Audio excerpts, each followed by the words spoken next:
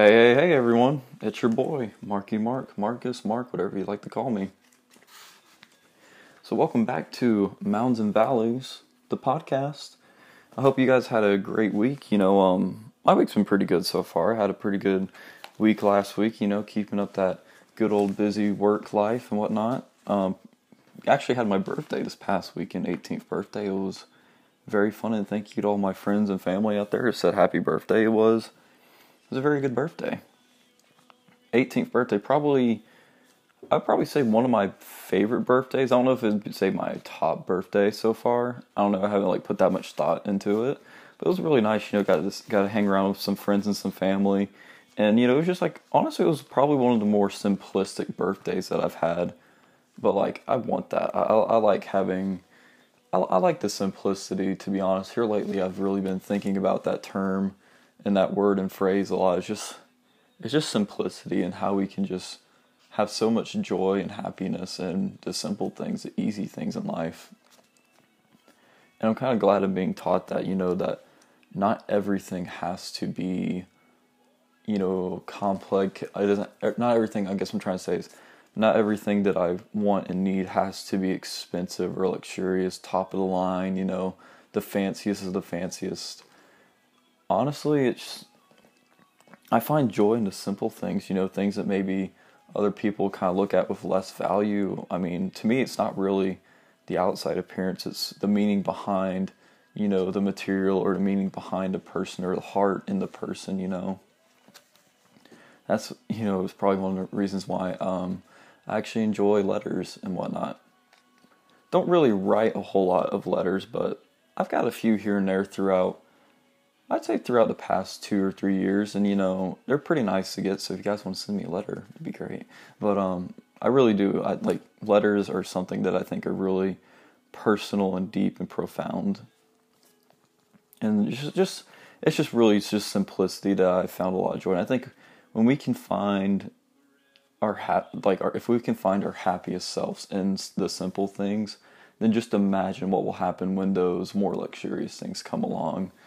And not even that, I think, why not rejoice in the simple things?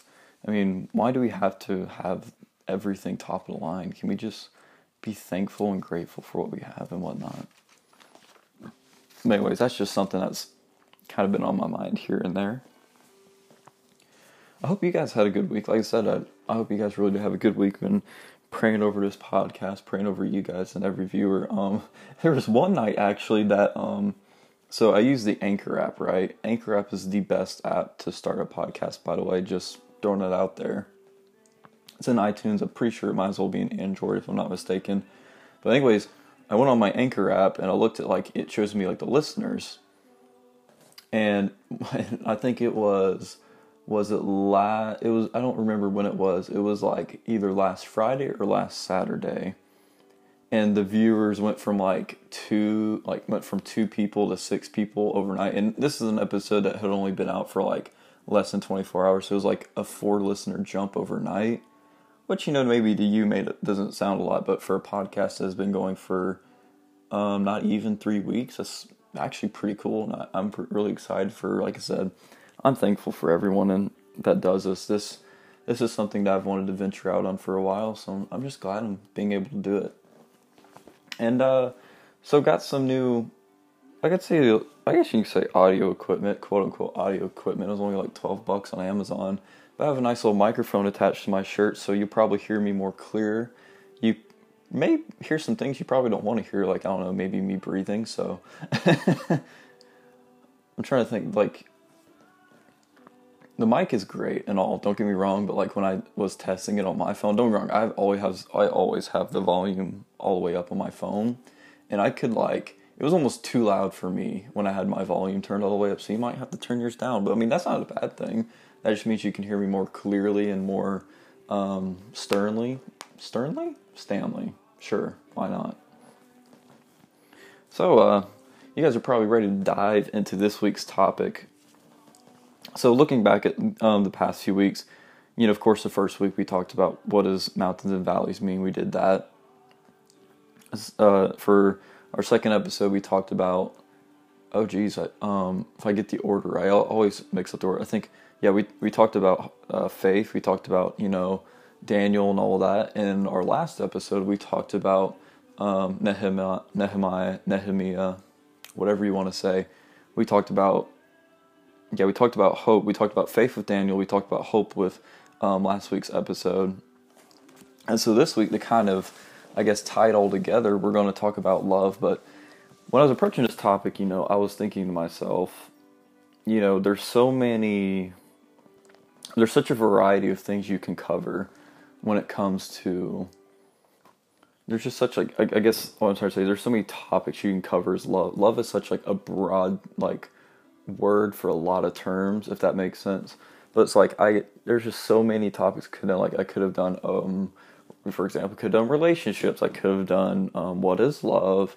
I could have done, how do we love? Maybe I could have done something on, hey, the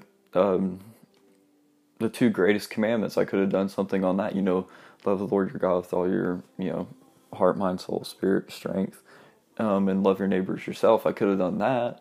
I could have done maybe, hey, why not throw an oddball out there? Could have done maybe the book of Hosea. Actually, it's Hosea. Yeah, the book of Hosea.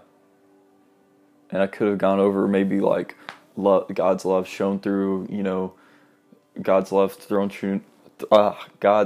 shown through His judgment. There we go. I'll get it out eventually, I promise. Or maybe, like I said, I could have gone so many places with this topic of love. And then, my first, I guess, instinct, or just what first came to mind when I wrote this down, because I have like a legal pad that I usually like outline everything on, or at least write down my thoughts and whatnot.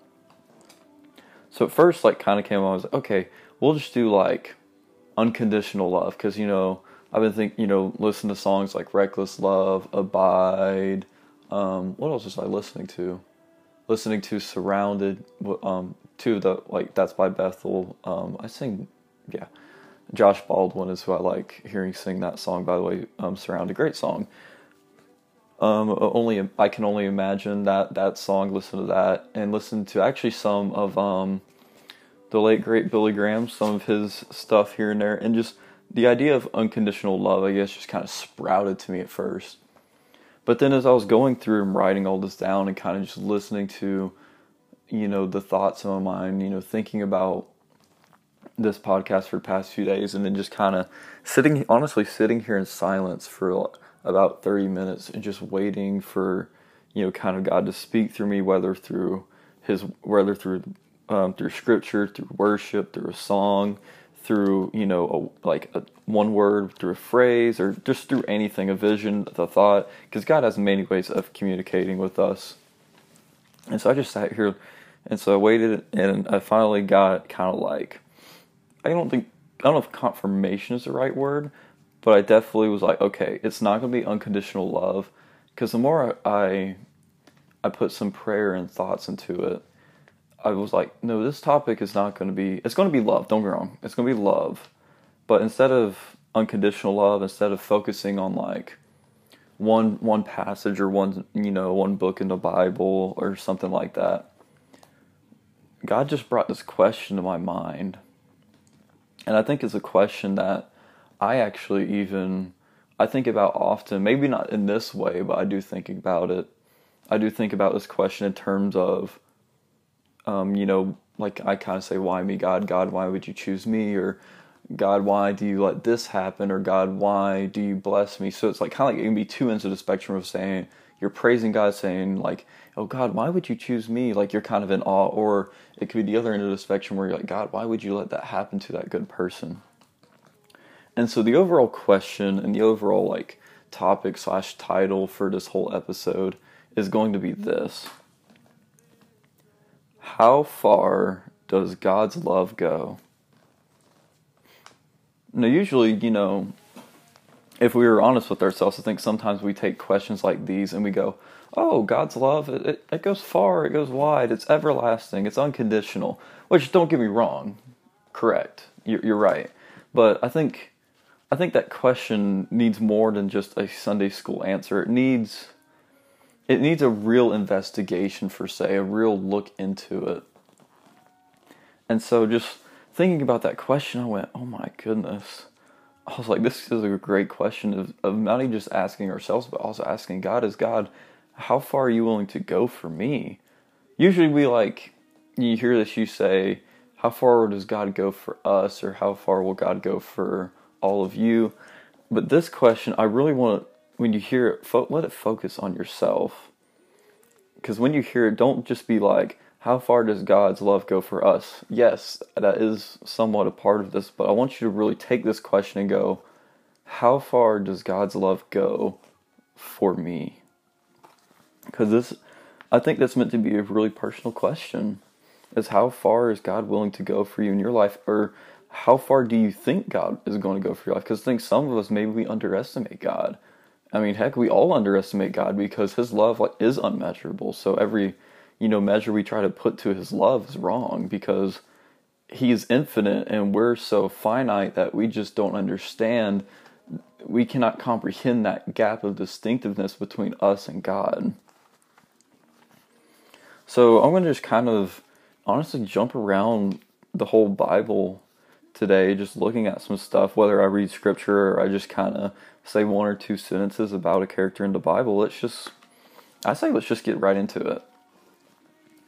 I think one of the first places we see God's love unveiled to us, and this is definitely something, it's not one of those phrases I'd say, in my opinion, I think it's straight out there for all of us to see. Because, let's see, and I think it's right there in creation, honestly. And that is, when God created us. I think even, obviously even before that, before God physically made us, I think He really did love us, because He had a plan to make us, He had to have a plan to make us before He made us physically. So I think He loved us even before we were created. And I think it's true for all of us, even before we all were born, God had a plan for us from the beginning, and even before the beginning, or at least the beginning of what we understand. So to start this off, let me just read from, I'm going to read from Genesis chapter 1 and verses 26 through 27. And that says, got to flip the page, I was on the wrong page, look at me go. And so in verse 26 it says, "Then God said, let us make mankind in our own image, in our own likeness, so that they may rule over the fish in the sea and the birds in the sky, over the livestock and all the wild animals, and over all the creatures that move along the ground." Going on to verse 27. "So God created mankind in His own image. In the image of God He created him. Male and female He created them." And I'm going to hop down to Genesis chapter 2 verse 7 says, "Then the Lord God formed a man from the dust of the ground, and breathed into his nostrils the breath of life, and a man became a living being." So I truly think, and from there, obviously, God also makes Eve out of Adam's rib, and they actually walk with God, like physically walk with God daily in the Garden of Eden, and God's with them, and so it's this great intimate relationship, between all three of them. And so, from the beginning, God had He had an intimate, a deep, a profound love for us. God, honestly, if He wanted to, God could have just made us just like all the creatures of the earth. He could have just maybe even made us like the plants and the seas. If He wanted to, He could just make us like them, in the sense of not being in His image. God could have done that. God didn't have to make us any more special than all the rest of the creation, but He did. And I think that's really because He wanted us to be able to have that deep love and relation with Him. And so God made us to be much like Him and give us a chance to be like Him. Anyways, continuing, sorry, I just had like a brain fart right there. And so, like I said, in the beginning, I think God had that intimate, that deep, profound love for me and you. Not just for Adam and Eve. He was looking into the future, because He's all-knowing, all-powerful, omnipresent. And He loved us. He wanted to make us in His image. He wanted us to be holy and righteous just alongside Him. Of course, we are not God. We were not made to be God, but we were made to be like Him and be able to relate to Him in other ways that no other organism or creation on this earth could. And I think that's another reason why he even put us as stewards over the creation and let us manage the creation, is so that I think he put us in such a leadership position, because it's just another way of him showing his grace and his mercy, but also showing us that in some way his love comes with responsibility, and that's not a bad thing. The responsibility was meant to be very fruitful, very fulfilling to life, and would make us feel whole in what we do and very purposeful in our everyday life. And I think that's one of the reasons why God gave us responsibilities. And plus, he wanted us to practice growing stuff and multiply and make, fruit of the earth, per se. But of course, if you read on to chapter 3, you'll know that, well, things didn't go so well. Because obviously that was the fall of man. Adam and Eve disobeyed God, ate from the tree of knowledge of good and evil. So, they disobeyed God. That was when sin entered into the world, entered into the human nature and human life. And so you had, the fall, it's labeled the fall. It's called the fall of man. Usually I prefer to it as the fall of Eden. It's probably maybe a right term, maybe not a right term, but it just helps me sum it up in my mind. But I think the cool thing about the fall, which you're kind of like, how can you get anything good out of the fall? Because, God had to, there had to be consequences. So God cursed us and the earth for our sin. But even in the midst of us screwing it all up, us messing up us messing up like heaven on earth, that's literally kind of what we messed up. God still looked out for us, because if you looked in Genesis chapter 3 at verse 21, it says, "The Lord God made garments of skin for Adam and his wife and clothed them." And so even in their sin and their shame, God still looked out for them. He still gave them clothing. And even though, he had to kick them out of the garden, he still looked over them and he blessed that family's life. Of course, you go on and you'll see that, there are some darker parts to that family's history, like, Cain killing Abel. But, that darkness does not stay, because then you get to the stories of people like Abraham, and, God's faithfulness is shown time and time again, where all it took was one person to be faithful to God to change nations, and God really started showing his love. And I think his love began in the beginning. I think maybe we get a misconception sometimes that the true, what we identify as the true love of God did not come until the New Testament. I think that, because I used to have that mindset where I would not say God hated us in the Old Testament, but I did not really see that love at first in the Old Testament. But now looking back, looking deeper and looking in detail to the stories, God's love has been there since the beginning. Even during the fall and the sin of man, God's love was just bursting. And, if you think he had joy in having to curse man, he didn't. That was probably the most heartbreaking thing he ever had to do. I mean, I can't even imagine how shattered he was. Like, can you imagine how...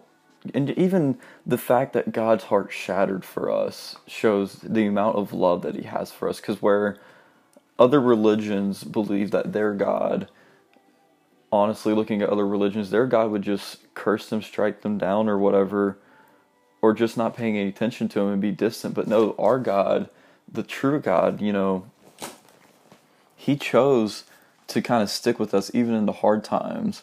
Even when we messed up, he still chose to stick with us and still love us and still interact with us.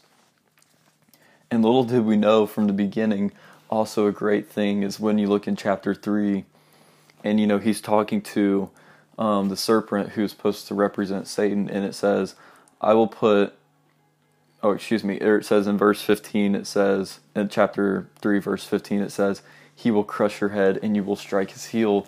And right then, from the beginning, God already had a plan to save the world. And I don't mean come in like Superman style and save the world, which, this is way better than Superman, obviously. But from the beginning, God had a plan for our salvation.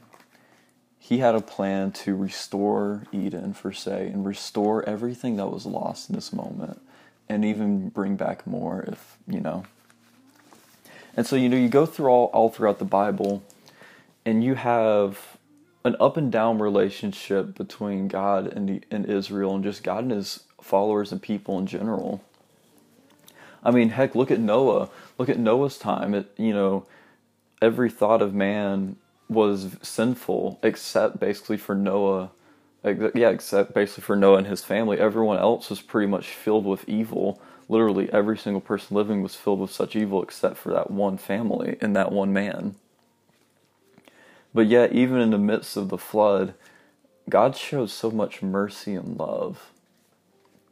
Because there was room on that ark for people to get on. God didn't just make that ark big enough just for animals. God made that ark, and there's measurements and there's facts out there, by the way, that show God made an ark that was big enough for the animals that Noah brought, and the ark was big enough for Noah and his family, but the ark also had some room, almost like empty room, and if you think about it, there was still room on the ark for anyone that was willing to trust in God and be faithful and follow, Noah to the ark. So God still provided a way for people, even though they had every evil thought at that moment. God still provided a way for them to have room on that ark. And that's mind-blowing to me that God was still willing to show mercy in such a way. And then you go on all throughout the Old Testament, you have Moses born into royalty, but he sees that one of the Egyptian guards or slave masters is abusing one of the Hebrew people, and Moses murders a man right on the spot, and that's Moses murdering is no better than Cain killing Abel. It's all terrible, terrible, terrible darkness and sin. And so, but God still had a plan for Moses, and then when Moses passed away, Joshua had to step up. He was next in line to be the leader, but he was anxious and he was afraid. But then you kind of turn over to Joshua 1:9, which I'm about to do. You look at Joshua 1:9, you have Joshua about to be a leader. He's afraid, he's anxious. But what does God say? God says to him, and it says this in Joshua chapter 1, verse 9, "Have I not commanded you, be strong and courageous. Do not be afraid. Do not be discouraged. For the Lord your God will be with you wherever you go." And so even in Joshua's moment of fear and doubt, God speaks so much confidence into him, saying, "Don't be afraid. Don't be discouraged. Don't be distressed. You have me, and I have you." He says, "I'm in your corner, Joshua, and as long as you stay with me, you have nothing to be afraid of." And I think one thing to note, I notice God says a lot, a way God recognizes himself a lot in the Old Testament, and he says, "The Lord your God." He doesn't, he does, but he doesn't always just say the Lord, or he doesn't not always say the God of, or God just simply. It seems like he tends to like to say, the Lord your God. And I think when he puts that possessive there, saying, "I'm your God," I think that's him owning that relationship and owning us and saying to us that we are his sons and daughters and that he still loves us. To me, that's a very fatherly way of talking to us, saying, "I'm your father, I'm your God, and I'm going to lead you through this. So you don't have to be afraid, Joshua. You don't have to be afraid, Mark. You don't have to be afraid, whoever's listening to this podcast right now. You don't have to be afraid, because God is saying, I'm your Father, I'm your God, your Lord, and I will be with you wherever you go." But what if we look into the life of David? When we say, how far does God's love go? Usually we ask that because of something we did. Look at the life of David. David started out very promising, the apple of God's eye. God chose him from a young age for him to be the next king after Saul. He slayed the giant. He slayed lions. He had so many, countless military victories. God delivered him from Saul's hand. There's so many countless things that God did for David, and David went and committed adultery, and he actually ended up getting one of his, I guess it's fair to say his best friend. It was one of his best men, definitely one of his best men, and one of his best friends killed because he basically lusted for his wife, and he slept with his wife while his friend was at war. And instead of maybe owning up to it, he sent his friend out to the front lines, and basically that was kind of David's way of getting him killed. David be like, oh, well, I didn't kill him, he got killed in battle, but nonetheless, that didn't justify anything because David purposely put him on those front lines to be killed. He knew he would die. And so David just hid all this sin and tried to cover all up of the adulterous act he committed. And he tried to cover it all up instead of fessing up to it. And God did have to, punish him and speak out to him. And there were consequences. But yet again, God did not let that legacy of David's die right there.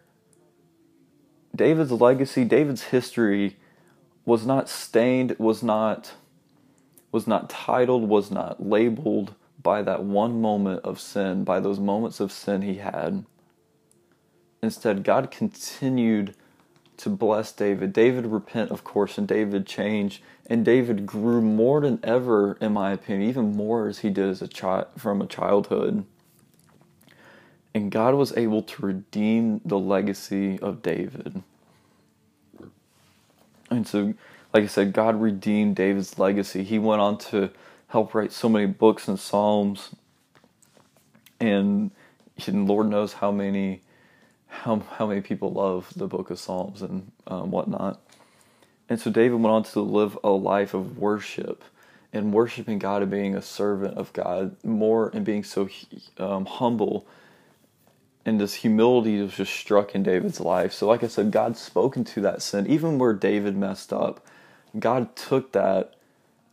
Now, God didn't justify David's actions. There were still consequences for David's actions. But even in those broken situations where David screwed it up, God still was willing to redeem the legacy of David to glorify God. Himself. Yeah, God himself.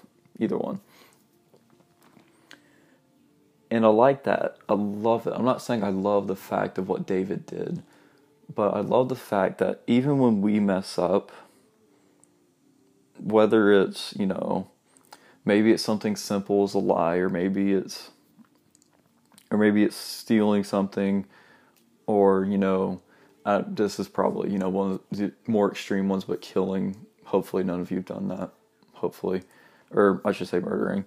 But anyways, what I'm trying to get to, I'm just kind of getting lost here in the moment. Like I said, I just love this. I'm getting so lost in the moment. But even when we screw up, whether, drugs, cursing, anger can... Well, that's the funny thing about anger, I should say. Being angry is not sinful. It's how we act out with it is what may be sinful. So that's the line there. But basically just, whether we're lying, cussing, drugs, stealing, or maybe we're like David and we've done the adultery. Maybe you're not necessarily cheating, but maybe it's impurity that we're having sex and doing inappropriate things before marriage, something that's supposed to be intimate and special. We've gone out and we've already ruined it. Or maybe that's the story for you that, I'm not trying to speak judgment out here. I'm trying to come from a point of compassion because I've known people they've already lost that virginity and you can't get that back. Once you lose that purity that virginity, you can't get that back. It's one of those stains you'll have on your life forever, or I should say one of those scars you'll have in your life forever, but still God can speak life into that.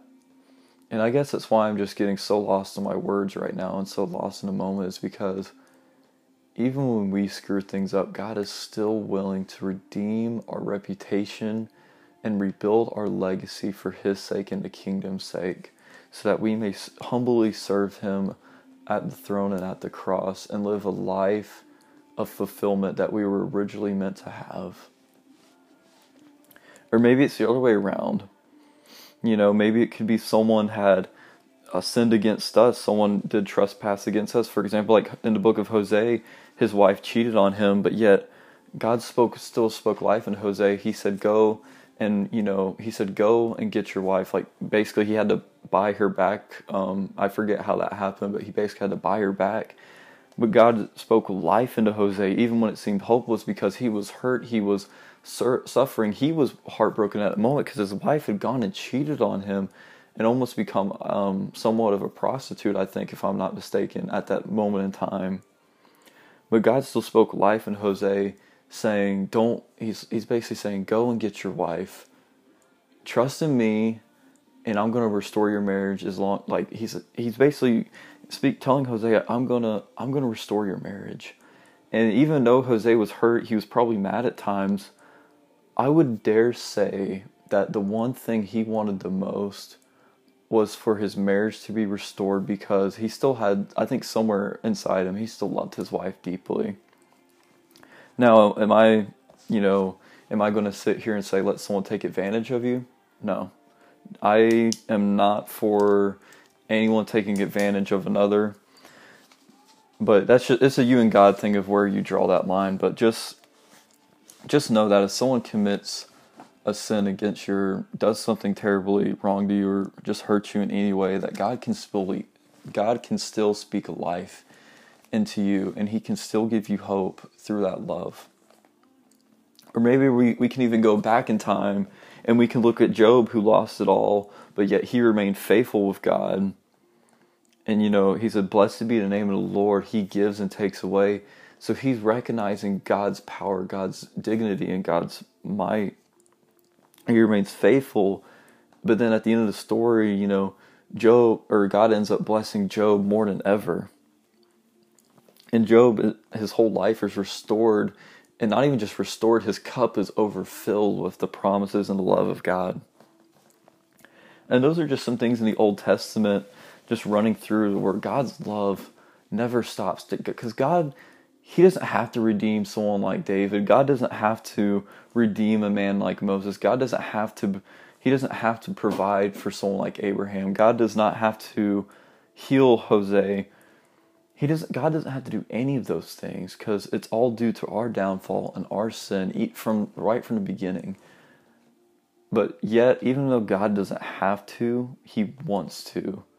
And he does it for us because he loves us. So when you say how far does God's love go in those situations, I think every single person in those situations that I named out, and just a lot of people in the Old Testament, when they to themselves, they answered that question of how far does God's love go, and they went, it goes further and farther than I could even imagine. Maybe they could not even comprehend, or maybe they were like David, and they could not help but dance and worship, because they recognize how far the love of God could go. Or maybe, and hopefully I hope that spoke to you, but if not, don't you worry, we got some more, because God didn't just, that's his love in the Old Testament, but don't forget his love in the New Testament as well. Because starting in the New Testament, just looking through this, and I didn't know really where to go, I think a perfect place to kind of speak of the love that Jesus showed, that Jesus came and he was able to, in my opinion, amplify and multiply that love it was always there, but he was able to amplify it and multiply it in a way that we could comprehend more and we could see more and clearer. And it all began, honestly, it began straight from the get-go, from the moment Jesus was born too. However, I will say one of the points that I guess it just spoke out to me more is when Jesus chose his disciples, and when he chose Peter. So he chose Peter, James, and John. Yeah, so basically those three guys as his first disciples was Peter, James, and John. And let's keep in mind here at the time, these guys were fishermen. And if you're a fisherman at this time, you're kind of almost honestly on the bottom of the totem pole. You're out there fishing every day, and you're kind of dependent on they're kind of dependent on the environment and in nature, and really dependent on God per se, if you have faith in God, that is, as a fisherman. So in that society at that time, being a fisherman, you were honestly on the bottom of the totem pole. You were barely making ends meet. You were providing for yourself. You probably hardly ever went to the market to actually buy food. And so you're just on the bottom of the totem pole. No one cares, honestly, and everyone else in the society around you doesn't give a lick about you. They don't care about you. They don't care how many fish you catch. They don't even care that you probably breathe. That's just how low on the totem pole these fishermen are. Yet Jesus, when he comes and he's creating his ministry, he's starting his disciples, Jesus doesn't go to the high priest or to some religious guy out there. Jesus goes and he speaks life. He speaks purpose and identity into these simple fishermen. And if you look in Luke chapter 5, starting at verse 8, it says, "When Simon Peter saw this, he fell at Jesus' knees and said this to Jesus, 'Go away from me, Lord. I am a sinful man.'" As such conviction right there by Peter. He's saying, "I am a sinful man." And it continues in verse 9. "For he and all his companions were astonished at the catch of the fish they had taken, and so were James and John, the son of Zebedee, Simon's partners. Then Jesus said to Simon, 'Don't be afraid. From now on you will fish for people.' So they pulled their boats up on shore, left everything, and followed him." I honestly never noticed this before, but it really struck me. I wouldn't say struck me with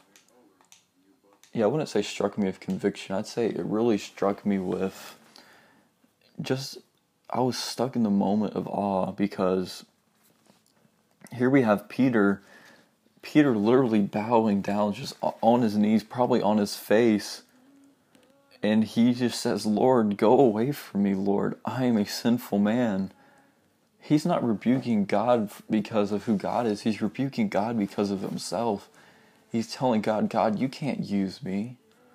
God, I have no purpose in your ministries. God, I can't benefit the kingdom. Lord, I'm not good enough for you." Now, yes, on our acts alone, we're not good enough for God because we are sinful people. But God doesn't see that as our value. He doesn't see our value as being a worthless sinner. God saw us, and Jesus saw Peter at that moment. He just saw him as his child, his son. He looks at you as his son. He looks at us as his sons and daughters. And maybe we get in a moment and caught up in maybe our guilt or shame, or just maybe we're just convicted in general, or maybe it's not because of our sin, it's because of our low self-confidence, it's because of our low passion.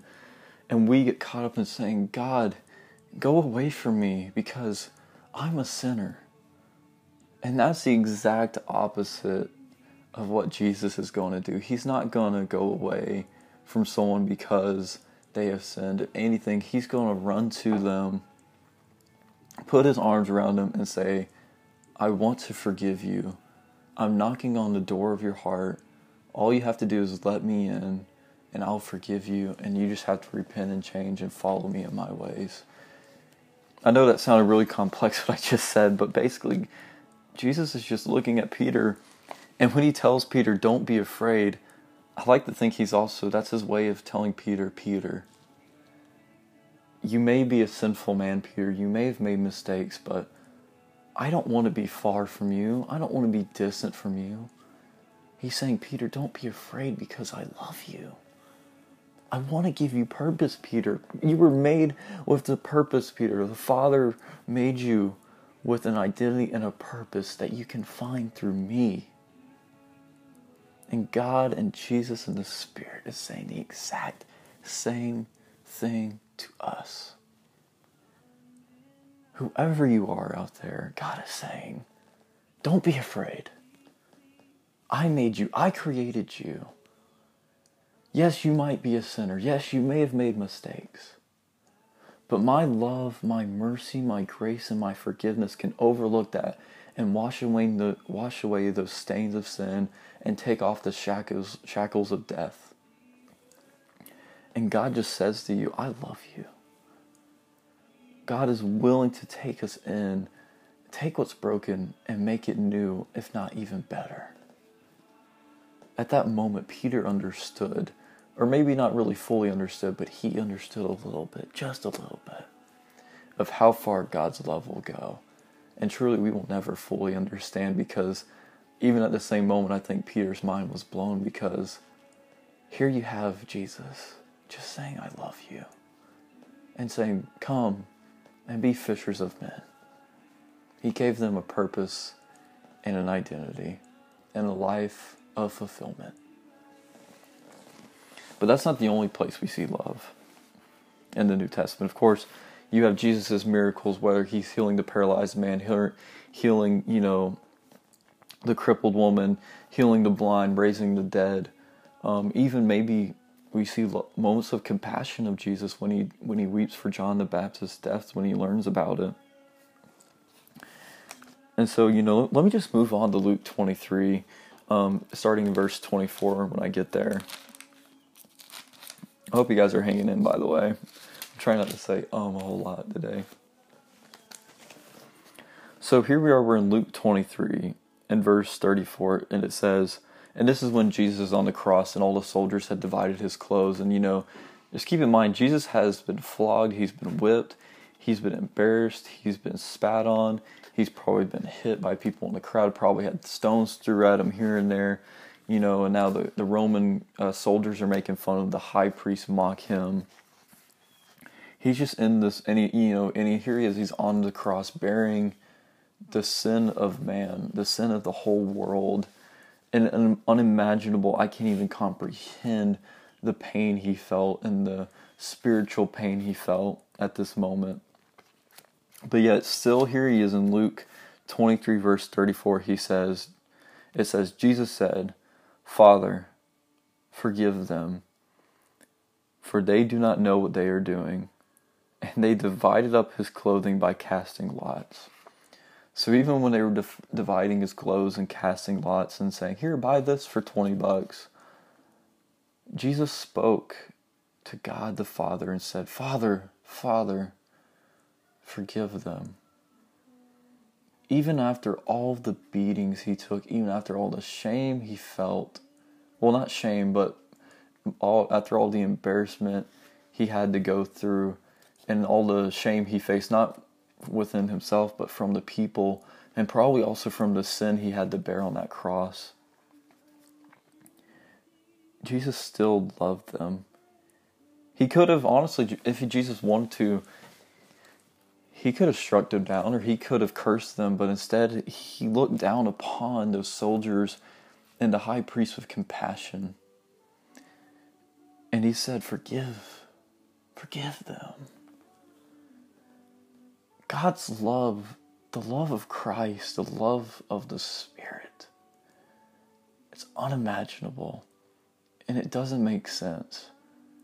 But yet, God is loving at all times and at all measures, and such an unconditional, unfathomable, unlimitedly passionate, unbelievable, astonishing, profound, deep, intimate, proclaiming, glorified, holy, righteous, kind, patient, soothing, peaceful, restoring, healing, all powerful, all moving, all knowing love just being poured out at this moment on the cross.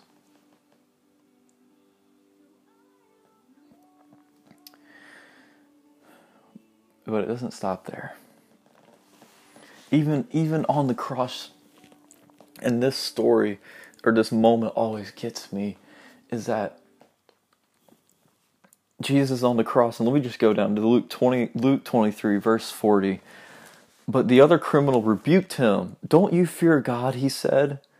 Since you are under the same sentence, we are punished justly. These two guys were thieves, by the way.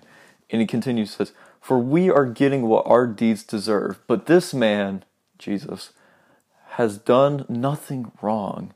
Then he said, so the thief right here turns from talking to his friend, or his common thief, he turns and looks at Jesus, and he says to Jesus in verse 42, then he said, Jesus, remember me when you come into your kingdom.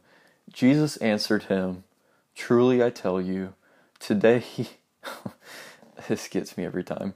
Jesus answered him, truly I tell you, today you will be with me in paradise. After a life of thievery, a life of sin and corruption, here on the cross, here we have a thief recognizing the pureness and the holiness of Jesus, saying, this man's done nothing wrong. And here he is just reaching out his hand. He's opening that door on his heart, and he's saying, Jesus, Jesus, remember me. Remember me when you come into your kingdom. And Jesus just, he blows it out of the water with how much grace and mercy and love he shows. Because he just says to this thief, who seems like he's done nothing to deserve this, Jesus says, truly I tell you, today you'll be with me in paradise. All we have to do is just confess and open our hearts to Jesus. And just say, Lord, I want to be with you and I want to follow you in all of your ways. And that's what this thief did. And Jesus, in a moment, this darkest moment in history, he just still looks to someone who's a guilty sinner as you and I and just says, you'll be with me in paradise forever because this thief has opened his heart to me. That's powerful. But yet, it still doesn't stop there, does it? How about we look at Saul? We look in the books of Acts, and if you know anything about Saul, obviously, Christianity, this is after Jesus had, I actually forget when this was, but this is after, of course, after the cross and the resurrection and whatnot, and this is when the church begins to grow and Christianity is beginning to grow, and so Paul comes into the scene, or I should say he's Saul at this time. He comes to the scene and he starts persecuting Christians. He even gets Stephen killed. And Stephen was a very holy and very righteous man. And he gets all these Christians killed and persecuted and thrown in jail. And so he's basically a murderer, a liar, probably disloyal in some areas. He's full of anger, full of hatred and vengeance. And he's saying he's doing it for God, but he's so wrong in his ways. And he has so much hatred in his heart towards Jesus. Like everything that Jesus is and Jesus stood for, probably every time he heard Jesus' name, Saul just cringed. I can't even imagine. He probably cringed and hated and probably maybe even foamed at the mouth because of the Christians. That's how much hatred he had for them. But even someone like that who persecuted the followers of Jesus, God still had a plan for Saul. And he took Saul and he made him into Paul. So let me just read Acts 9 starting at chapter 9 verse 1. Meanwhile, Saul was still breathing out murderous threats against the Lord's disciples. He went to the high priest and asked him for letters to the synagogues in Damascus, so that if he found any there who belonged to the way, whether men or women, he might take them as prisoners to Jerusalem. As he neared Damascus on his journey, suddenly a light from heaven flashed around him. He fell to the ground and heard a voice say to him, Saul, Saul, why do you persecute me? Who are you, Lord? Saul asked. I am Jesus, whom you are persecuting, he replied. Now get up and go into the city, and you will be told what you must do. And at that moment, Saul was blinded. He lost his sight, so he had to be took back to, he had to be led into Damascus. And so here we have Jesus just reaching out to Saul, even in his hatred and his anger for him, and saying, I have plans for you. I have a purpose for you. Just in that soft, whispering voice of love. And then, of course, Ananias comes by, and Saul becomes Paul because he changes ways, and he grows a heart for God, And so Ananias baptizes him there on the spot. And Paul goes on to be this great, great Christian and great man of God who witnesses to nations upon villages, upon people, and just thousands. And he just did so many amazing things. And it's just, that's so much love right there, because God was still willing to use someone who, and it's so amazing because even when we are God's enemy, he still loves us. He loves us as his enemy. Does that mean he loves the acts and the sins that we commit? No. But does he love us? Yes. Every time. And then, you go and you read, how about this? We go all the way to the end, the book of Revelation. Or let me just recap this before we end off, because I kind of want to end with this verse in Revelation. It's taking me a minute to get to Revelation. It's at the end. How am I having this much trouble? I don't know. Probably because it's like the very last chapter of Revelation, or the second to last chapter. So it's like the pages get like super thin at the end. But anyways, so just to wrap this up, man, just, hearing this question of how far does God's love go? It goes so far. As far as the east is from the west. And if you ask yourself and you feel like you're unloved, you feel like God doesn't have a plan for you, you feel like you've done screwed it all up and you can't do any more, or you feel like you've lost your place, that is so, so, so incorrect. Maybe you shake your head in disgrace. Maybe you hide in the darkness, you hide in shame, you hide in guilt because of all these things that you've done or people's done to you. You just don't know what to feel. You don't know who you are. You don't know where you're going in life. You feel like you feel like you're a failure. You feel like you'll never mean anything to anyone. And I just want to say, stop. Stop thinking that. Yes, maybe you messed up along the way. And maybe some people don't give you the love you deserve. Maybe you're like me. Maybe there's been some people you poured your heart out to, and you don't get that in return. Or maybe you're like some friends of mine. They've made mistakes. I mean, don't worry, I've made mistakes too. Maybe you're like me and like everyone else. You've done things that you can't take back. You've said things you can't take back. Or maybe you get so lost in life that you forget who you are and you feel like you have no value. To all that, I say stop. Because God loves you. And you say, well, okay, what's that supposed to mean? That means God has a plan for you. He has a purpose for you. He has a life for you. His passion, his heart for you it's unfathomable. It's unthinkable, unreasonable. And some would say probably maybe a little bit reckless, but that's how far and how wide and how enduring his love is for us. Luke 12:7 tells us that God knows the number of hairs on our head. He cares about us so much to know details like that. Does your friend know how many hairs is on your head? Does your parents know? Do they know how many, do they know that? Do they know the dark details of your life? God does.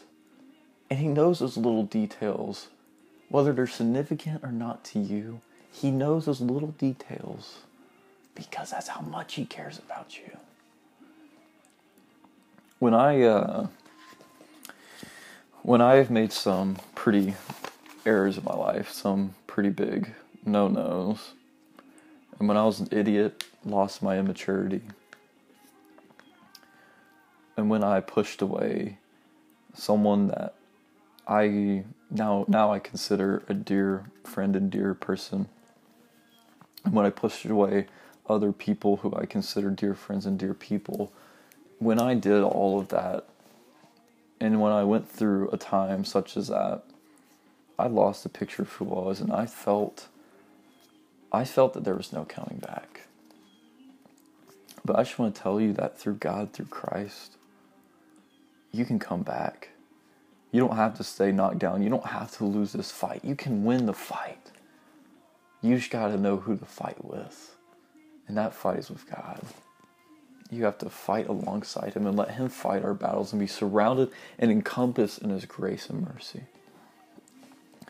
When you feel like whoever you are out there and whoever's listening, thank you for listening.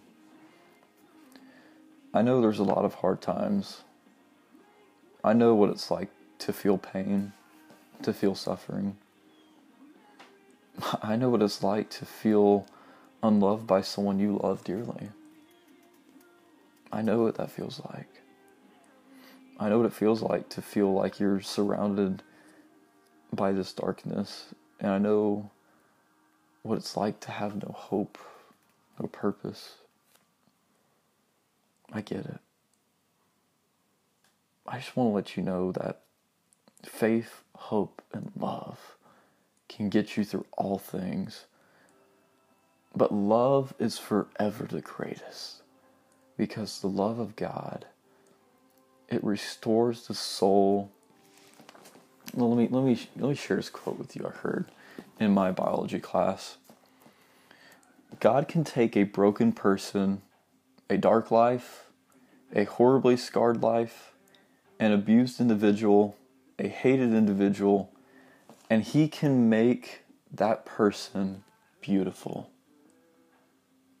He can take the brokenness, the darkness, the scars, the abuse, and the hatred, and He can take that person and make them beautiful.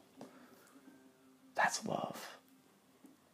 To end off this podcast, I just want to end off by speaking scripture and speaking life into you guys. Honestly, I don't want to say anything else. I just want God to work. So I'm just going to read this one last piece of scripture, and that will be it for me, guys. So here it is. Revelation 21:4. He will wipe away every tear from their eyes. There will be no more death, or mourning, or crying, or pain. For the old order of things has passed away. He who was seated on the throne said, I am making everything new.